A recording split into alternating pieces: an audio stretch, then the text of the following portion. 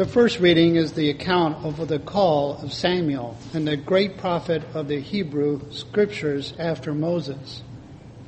In the calls both of Nathanael and of Samuel, the person called is not at first impressed by the call.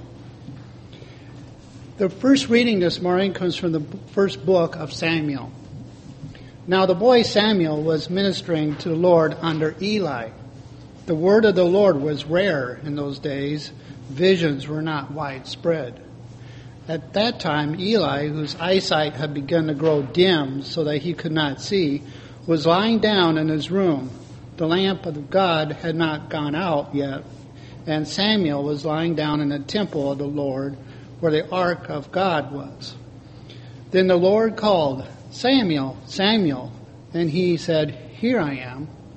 And he ran to Eli and said, "Here I am, for you called me." But he said, "I did not call. Lie down again." So he went and lay down. The Lord called again, "Samuel." Samuel got up and went to Eli and said, "Here I am, for you called me." But he said, "I did not call, my son. Lie down again." Now Samuel did not yet know the Lord, and the word of the Lord had not yet been revealed to him. The Lord called Samuel again, a third time. And he got up and went to Eli and said, "Here I am, for you called me." Then Eli perceived that the Lord was calling the boy. Therefore Eli said to Samuel, "Go lie down, and if he calls you, you shall say, 'Speak, Lord, for your servant is listening.'" So Samuel went and lay down in his place. Now the Lord came and stood there, calling as before, "Samuel, Samuel." And Samuel said, "Speak, for your servant is listening." Then the Lord said to Samuel, "See, I'm about to do something in Israel that will make both ears of anyone who hears of it tingle. On that day I will fulfill against Eli all that I have spoken concerning his house from beginning to end. For I have told him that I am about to punish his house forever for the iniquity that he knew, because his sons were blaspheming God, and he did not restrain them. Therefore I swear to the house of Eli that the iniquity of Eli's house shall not be expiated by sacrifice or offering forever." Samuel lay there until morning, and then he opened the doors of the house of the Lord. Samuel was afraid to tell the vision to Eli. But Eli called Samuel and said, "Samuel, my son." He said, "Here I am." Eli said, "What was it that I told you? Do not hide it from me. My God do so to you and more also, if you hide anything from me of all that he told you." So Samuel told him everything and hid nothing from him. Then he said, "It is the Lord. Let him do what seems to be good for him." As Samuel grew up, the Lord was with him and let none of his words fall to the ground. And all Israel from Dan to Beersheba knew that Samuel was a trustworthy prophet of the Lord. Hear what the Spirit is saying to God's people. Baptism frees Jesus' followers from the constraints of the law, but this does not mean that Christians have no moral obligations.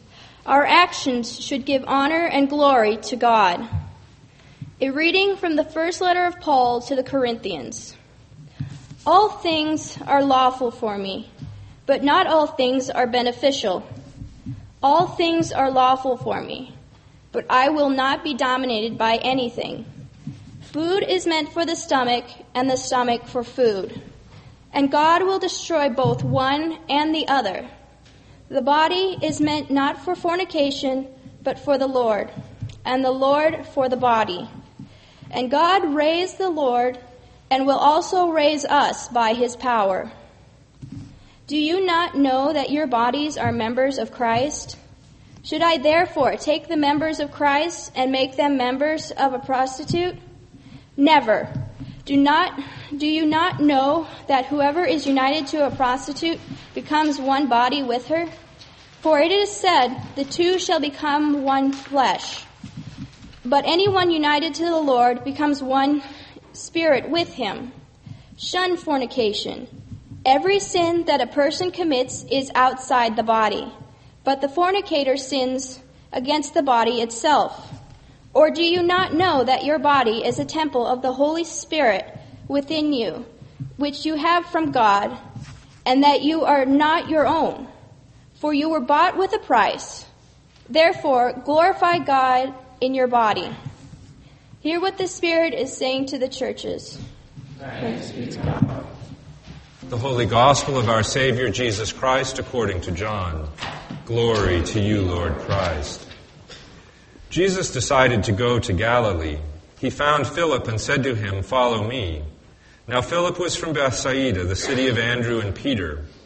Philip found Nathanael and said to him, "We have found him about whom Moses in the law and also the prophets wrote, Jesus, son of Joseph from Nazareth." Nathanael said to him, "Can anything good come out of Nazareth?" Philip said to him, "Come and see." When Jesus saw Nathanael coming toward him, he said of him, "Here is truly an Israelite in whom there is no deceit."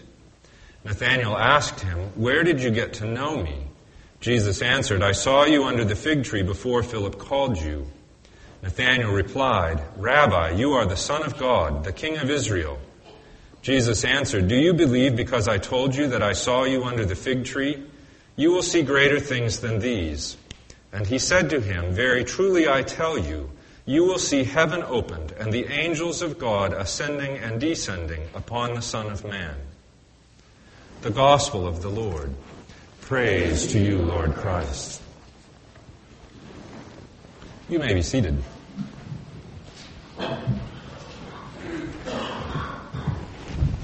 This is a really interesting set of lessons to have to preach on, especially that middle one, all about fornication. Gee, what do you do with that on a Sunday morning? So I'm going to start by telling a story, and I'm going to come back around to the lessons and then see if I can't weave them into this story. It was Wednesday, this past week, Wednesday morning, and in fact I was reading these lessons getting ready to go to the clergy Bible study that I go to on Wednesday afternoon.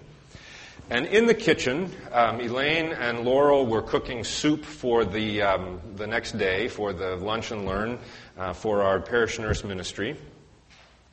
Lots of activity going on out there, people coming and going. And someone walked through the front door, a woman, and walked into the parish hall and sat down at one of the tables like she belonged there. I thought maybe I sort of recognized her, but she certainly wasn't a member of Advent. And I thought, well, maybe if she's coming for the lunch and learn, she's a day early. She's got that wrong. I stuck my head in Cookie's office and said, "Is anything supposed to be happening here today?" And she said, "Yeah, the shawl ministry at 1 o'clock. So I went into the parish hall and I asked this woman, "Are you here for the shawl ministry?" And she said, "Yes."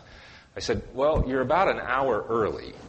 And Cookie came over, and of course the cooks had made coffee, and Cookie said, "You can stay and have coffee, and they'll be here at 1. And "Oh, no," she said, "I've got things to do, but I'll be back." So off she went, and I left before she came back to get to the clergy Bible study. And I talked to some of the shawl ministry people later and asked who that was. Well, she has come to the exercise class on Thursdays, so that's why I thought I recognized her, and I've seen her in the building. Hilda, another neighbor, has come to the exercise class and also has come to some of the quilters' sessions and the shawl ministry as well. Hilda doesn't drive anymore, and she lives just down the street. She can walk here. She's German, speaks with a German accent. Well, it turns out Hilda came to Thanksgiving here at church because she heard the invitation at the exercise class. This other woman also came to Thanksgiving and sat next to Hilda. Now, they didn't know each other before Thanksgiving. And Hilda then said to her at Thanksgiving, "You know, you ought to come to the shawl ministry. It's really fun, to the 1 o'clock on Wednesday. You'd enjoy them." That's pretty cool. How often does it happen that a non-member of your church invites a person she just met to come to a ministry of your church? Well, it turns out she fit right in. They had a great time at the shawl ministry. She's like she belonged there all along. So how does this story have anything to do with these lessons? When Samuel has his vision, the narrator tells us that visions were rare in those days. Samuel didn't yet know the Lord. This parish nurse ministry started in 2010. 2010 was kind of a tough year for Advent. We didn't have enough money in the budget. And here we were paying for this parish nurse ministry. Of course, we'd gotten the grant from the diocese. But it created a lot of friction. New things going on in the building, not enough money, a lot of anxiety in the place around 2010. And of course, when Samuel does get his vision, it's not a particularly happy one. God says, things are going to go wrong for Eli. We're going to clean house and start over. So we had to make some changes. That's the vision. How does the Corinthians lesson fit with this? That's a little bit of a harder reach. Paul says, essentially, that what we do individually affects us all collectively. You wouldn't take a member of the body of Christ and join it to a prostitute, because in doing so, you join the whole body to the prostitute. The problem, of course, is that it makes a commodity out of somebody, particularly the prostitute and the person who visits. And Paul says, but you have been bought with a price. You are not your own. Don't go making commodities out of yourself. And then he says something that I just think is wonderful. He says, your, plural, body, singular, is the temple of the Lord among you. It doesn't mean my body is the temple of the Lord. It doesn't mean your body is the temple of the Lord. It means our body together is the temple of the Lord among us. So what we do affects everyone. That can be negative. The CO2 that my car emits causes desertification over there in Africa, which creeps up on our friends in Louis. It can also have positive effect. The things that we do send out all kinds of ramifications and ripples, and one thing affects another, and you've got strangers walking in through the front door to come visit a ministry of your church. And then there's the call of Nathanael. Philip says, we found the one about whom Moses and the prophets wrote, Jesus, son of Joseph from Nazareth. Nathanael says, can anything good come out of Nazareth? We might say, can anything good happen at Church of the Advent? Come and see. And so when he's coming along, Jesus sees him and says, behold, an Israelite in whom there is no guile. He's contrasting him with Jacob. Jacob, of course, was just full of deceit. You remember the story, right? Jacob cheated his brother Esau out of his birthright, cheated his father Isaac out of the blessing that was meant for Esau, cheated Laban out of 2 daughters and all of his livestock. And when he has his vision, he's running away from Esau for fear that Esau will kill him, sleeping in the open with a rock for a pillow. God essentially has to hit him on the head with a rock to get his attention. And he sees this ladder going up and down, wakes up and says, surely God was in this place and I didn't know it. He anoints the stone, and that becomes the sanctuary of Bethel, one of the first temples of God. So, we, collectively, our bodies together, are the temple of God. We are the place where God interfaces with the world, sends God's messengers back and forth from us for the governing of the world.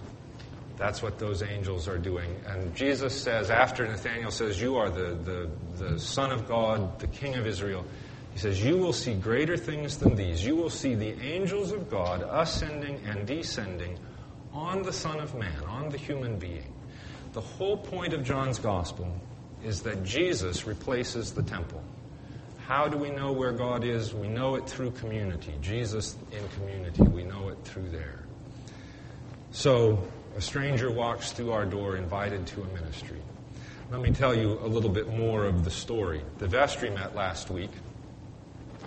We went into our annual meeting at the beginning of 2011 with a $12,000 deficit budget. we saw the financial report for end of year 2011, and there's a $7,000 surplus. Boy, how'd that happen? And then, just the week before that vestry meeting, I went out to the mailbox and got the mail. And there was an envelope from St. Martin's Church with my name typed on it, not a label stuck on it. And usually when I see one of those from another church in the diocese, it's a request for a letter of transfer. Somebody has moved or, reactivated in a long time and they want their letter of transfer. So I'm thinking that's what it is. I opened it up and the letter is from the treasurer of St. Martin's Church. And it starts out, we had a garage sale. Thinking, why are you telling me this?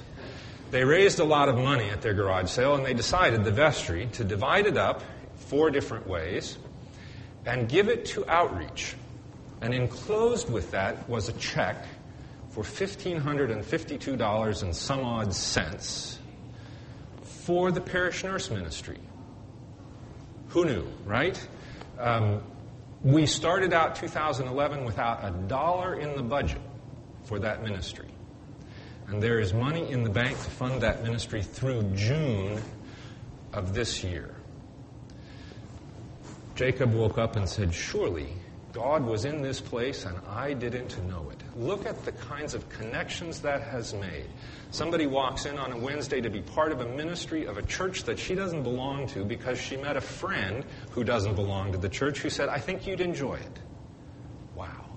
Surely God was in this place and we didn't know it. Amen.